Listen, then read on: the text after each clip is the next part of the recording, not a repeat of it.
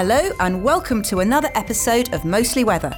I'm Catherine Ross and we're back in the Lantern Room here at the Met Office about to engage in another fascinating conversation about the weather.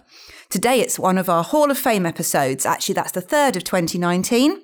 The Hall of Fame is essentially a virtual showcase of leading figures of meteorology who we think ought to be more out there. And so far this year, we've inducted two people. That's Lewis Fry Richardson, one of my nominees, and James Lovelock, who was nominated by our very own Niall Robinson. So all those episodes are available on our SoundCloud, Apple Podcast app and other mobile apps generally if you want to go back and listen to them. Today I'm joined by two Met Office meteorologists who'd like to together suggest hanging another plaque on our rather crowded wall. Let me first introduce to you Jodie Ramsdale. Hi, yes, I'm a trainer in the college here at the Met Office. I also do some of our explainer videos as well, which is where I first came across our nominee for today. And what are our explainer videos? What sort of things do they do? They cover a lot of content. We've got explainers on the jet stream, so anything that you want to learn about, they're on our YouTube channel, the Met Office Learn About Weather YouTube channel. So yeah, check it out.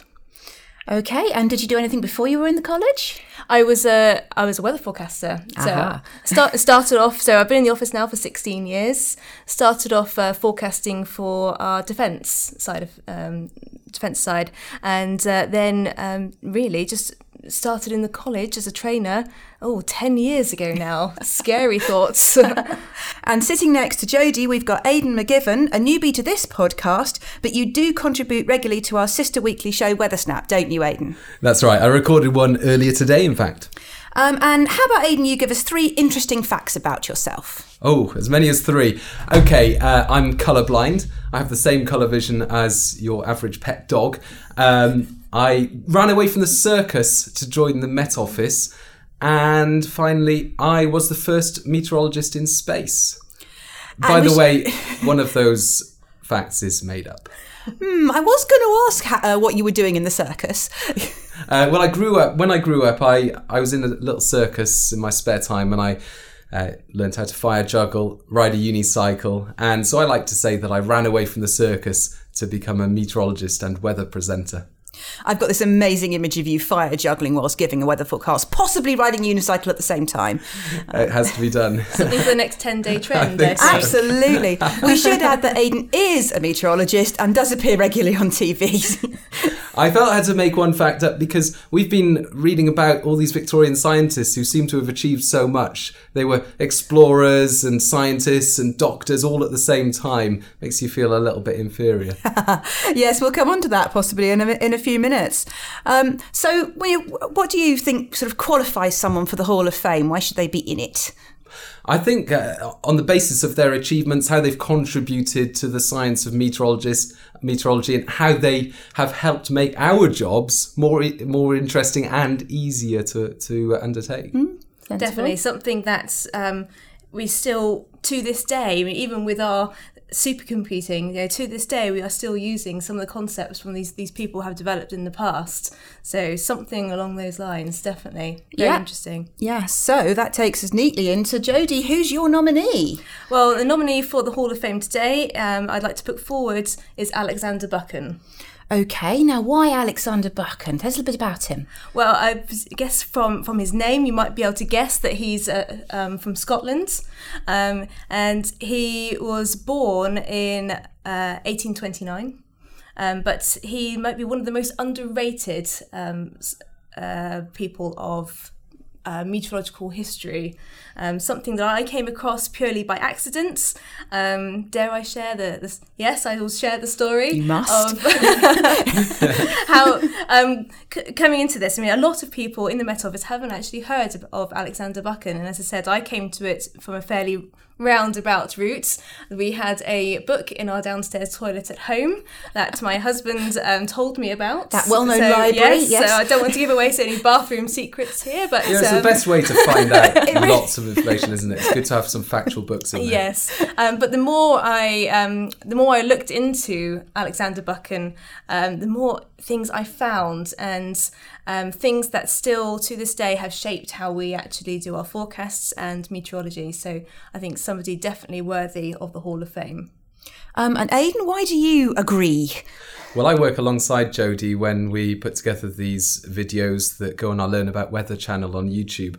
And like so many other people in the Met Office, I hadn't heard of this Buchan chap. And I was a bit sceptical about whether it would make a good video. But once Jodie scripted it and I read it and watched the video, I thought, wow, that is really interesting. And lots of fundamental things that we do in meteorology were as a result of him. And I think it's your boss's favourite video of all the ones we have on the Learn About Weather channel as well. I think so, yeah. Yeah, I mean, it's kind of really interesting to try and place these people sort of in their context. I mean, we've got Buchan, this, underrated, but I think in his time reasonably well-known scientist. Certainly he became much more famous after his time. Yes. But and he was working as I think we'll find out sort of in the field of sort of synoptic meteorology and working with pressure. But he wasn't the only person sort of in that field at the time. And it's amazing how sort of four people run at a subject at the same time, and then sort of one theory will sort of come out of that. And certainly we find in the archives, we've got things that we've got Abercrombie working on in the 1860s, which just sort of start to feed into this. He was sort of theories and ideas, but never really took it to actual publication.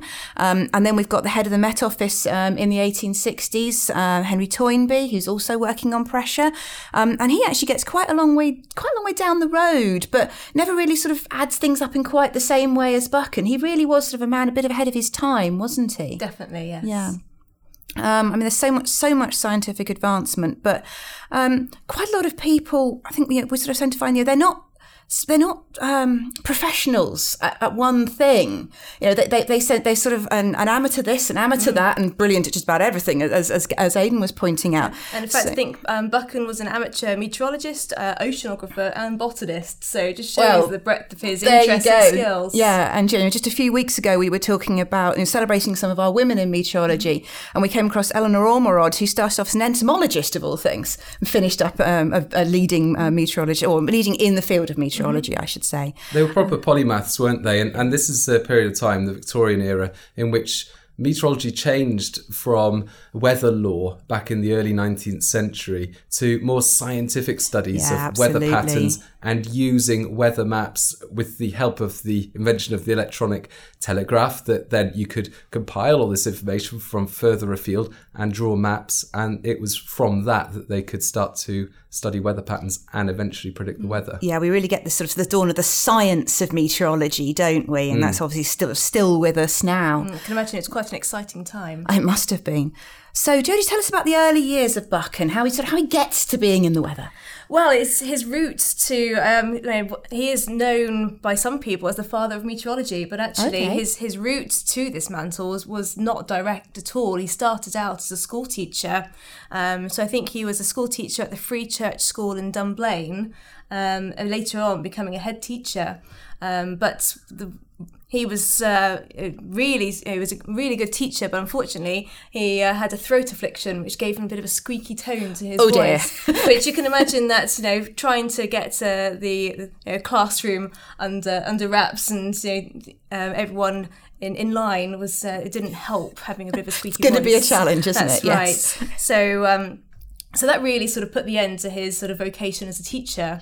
But what was really interesting also at the time was that he was you're talking about other people in the science as well. He was following Livingstone with the exploration of Dr. Africa. Livingstone, I presume. That's right. Yes. Yeah. So he was actually marking on the relatively blank map of Africa at the time all of the rivers and rivers and lakes that Livingstone was actually finding at the same time.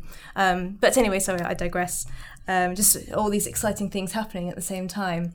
Shows he was interested in maps, though, map making. That's right. So so Buchan actually then joined the Scottish Meteorological Society. I think it was about 1860. They formed only 5 years earlier, so they were looking for a secretary.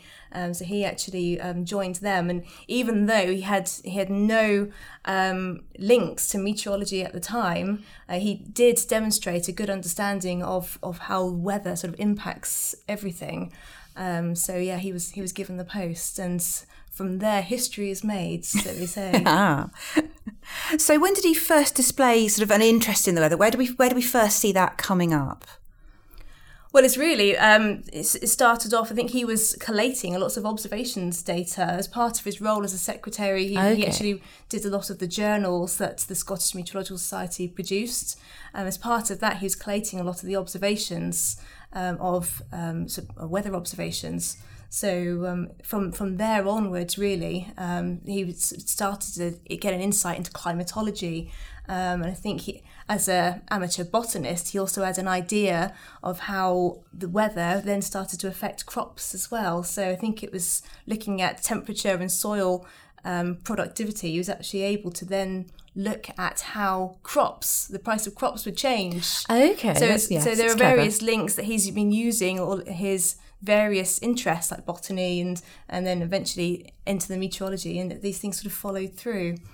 So he was very much looking for patterns and trends in weather and climate. Yes, that's right. So he collated a lot of the climate data for Scotland. Okay.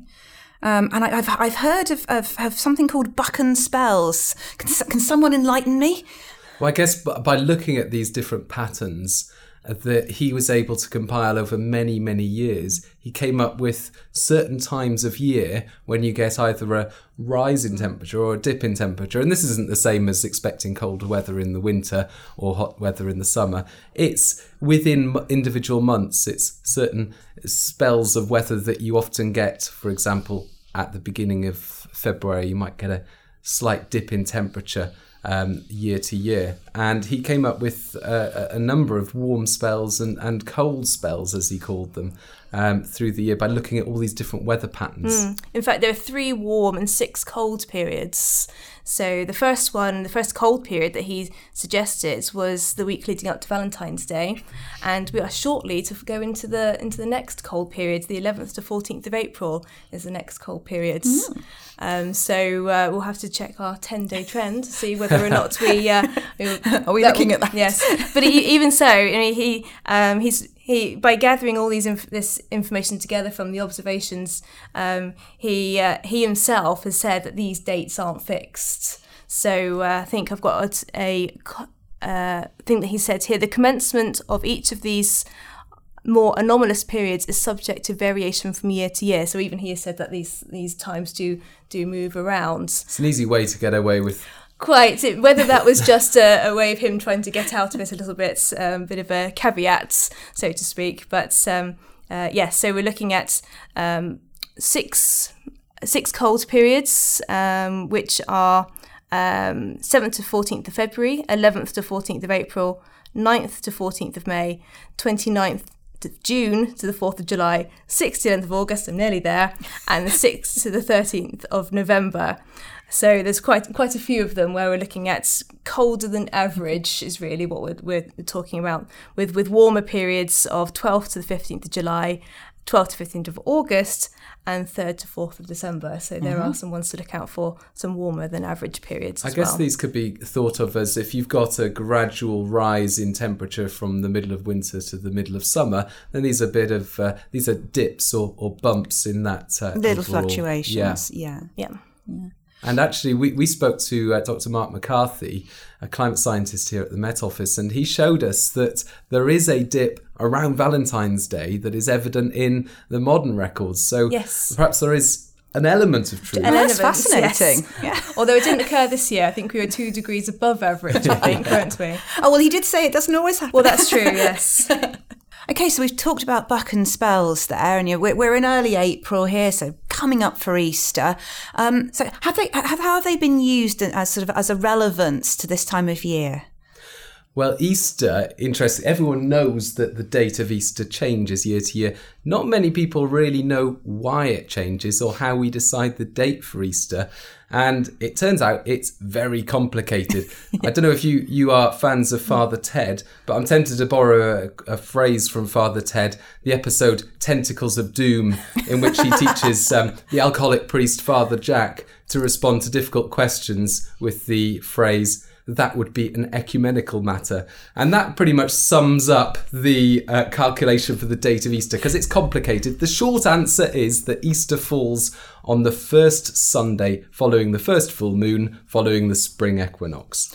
And of course, However, that's based on the church dating of the equinox, which is the 21st of March. So Exactly. it's all sort of tied down to one date. We which is know less- that the equinox varies year to year, Yeah. 19th to the 21st of March, but the church has tied it down to the 21st of March as a fixed date, and it's not the actual full moon because that varies, and that all depends on the church's definition of the ecclesiastical lunar month. In other words, it's an ecumenical matter and it's highly complicated. So it's no surprise that people have wanted to fix the date of Easter to make it a lot more straightforward and also avoid it clashing with term time of schools, universities and various bank holidays in May and so Yes, on. if it comes late, all the bank holidays come together, don't they? Rather as they right, will yeah. this year. Yeah. So there was an act that was passed by Parliament in 1928 to fix the date of Easter. And that act was passed. However, the date that they fixed it to, I think, was between the 9th and the 15th of April. So they said that every year from now on, it will be between the 9th and the 15th So it's of the second April. Sunday after the second Saturday in April, something like that. It makes Yeah, it very the first complicated. Sunday after the second That's the Saturday one. in April. Sorry, thank you It's very no much. less complicated than the full moon version. But it's more stable, it's more Yes. fixed. However, those of you who are listening carefully to Jodie's cold spell list will notice that that date coincides with one of the 6 cold spells from Buchan. And even at the time they were thinking about this act, it was pointed out. So by this time, I think Buchan had died. It's 60 years on from his 60 years, work. so that was yeah. it. Yes. So some people, his work was still around after his death. Clearly still being referred to on a regular basis. So even though people pointed that out, the act was still passed. Yeah, but the churches around the world have to agree to this for it to happen. It's not down to the UK Parliament. Even though that act was passed, it hasn't changed the date to a fixed date of Easter. And the year after the act was passed, Easter was a bit earlier. It was in March, and it coincided with one of Buchan's warm spells, and it was a warm Easter. And then that April, around the time that if the act had have been enforced, around the time that Easter would have fallen, it ended up being particularly cold. And so people were saying this Buchan chap was correct. His warm spells and cold spells are spot on. And it made him more famous than he was during his life. Absolutely, yeah. I mean, I know that there was reports in Ireland at the time of that for his foresight, there were people saying he should be canonised and promptly made a saint, which I guess could make him a saint of meteorology. Yes, yes. So following on from that Easter connection, we've got sort of something perhaps sort of more long-lasting and more important really with Buchan, which is his connection with synoptic charts. So what happened prior to compiling forecasts using synoptic charts? What was going on then? It's hard to imagine a time when we didn't have a synoptic chart showing us the weather with highs and lows and so on. But before the isobar was put into common usage, they used to map pressure on weather maps using deviations from the average pressure rather than joining lines of equal pressure, which is what isobars are. And so when Buchan decided to start using lines of equal pressure, isobars, on weather maps, then it made a lot more sense and started to tell us a lot more about what's going on in our atmosphere. A lot of fundamental rules of meteorology came out from him doing that as well, in terms of, in the northern hemisphere, winds around an area of low pressure go in an anti-clockwise direction, and the fact that if isobars are close together we have stronger winds. It was by him doing this, by putting these lines on the chart, that these fundamental rules that we use today, that underpin everything that we know about looking at these charts, that's where it first came from. Fascinating. And we can actually tell, if we look at some of the charts in the archive, we can see that his ideas come into practice really, really quickly. I've got a couple here, examples of sort of charts from 1867. So this is just before he publishes his book, where he's talking about isobars and actually plotting them and showing examples of these nice curving isobars around a structure.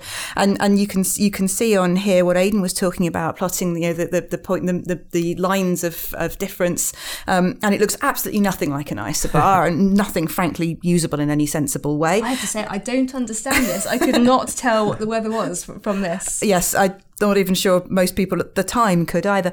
And then we switched to 1868, and then we immediately have isobars. So it shows how quickly his ideas were taken on board. They must have really thought they were useful and usable going forwards. And they were usable because in 1868 as well, he managed to track a storm that was in North America across the Atlantic and into North Europe using weather maps and pressure lines and so on. Yes, all of which kind of helps prove that theory is really workable in practice. So, Jodie, how do you draw a synoptic chart and how do you read it? Well, it all starts off with the surface observations. We have observations of wind, pressure, weather, whether it's raining, and it's something that is all put together on a large synoptic map. And synoptic, I believe, means sort of all together, and it's something that we teach at the college in that. By looking at this map of observations, you just get a real feel for what the weather is doing. We teach drawing the isobars on the map. Mm-hmm. We still do that, and it's something that when I was a forecaster on the bench, it'd be the first job I would do of the day. By doing that, joining the dots of the isobars, you're looking at what the weather is doing across your large area, across the whole UK, for example, and you can just get a real feel of what the weather is doing just by looking at these observations, by drawing these lines, these isobars, and by putting the map together.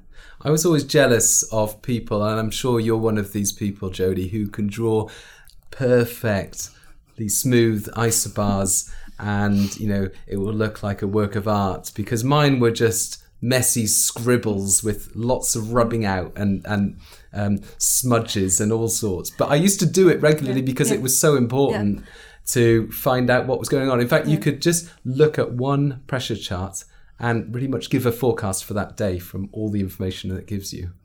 I think I was always in awe of the people who could literally, they would be drawing along one side of the map and their eyes would be looking further upwind for where's it coming from? Yes, so they would do it just so quickly, and it was an art, it was a skill. Yeah, I mean it's sort of interesting, sort of a legacy of Buchan. You can still see all of our charts on the website, and actually historically you can see all the others in the archive, both paper and electronic, and you can see not just those isobars, but how they tell us the story of the weather. You can see the kinks and the cold fronts and warm fronts that will then be associated with that.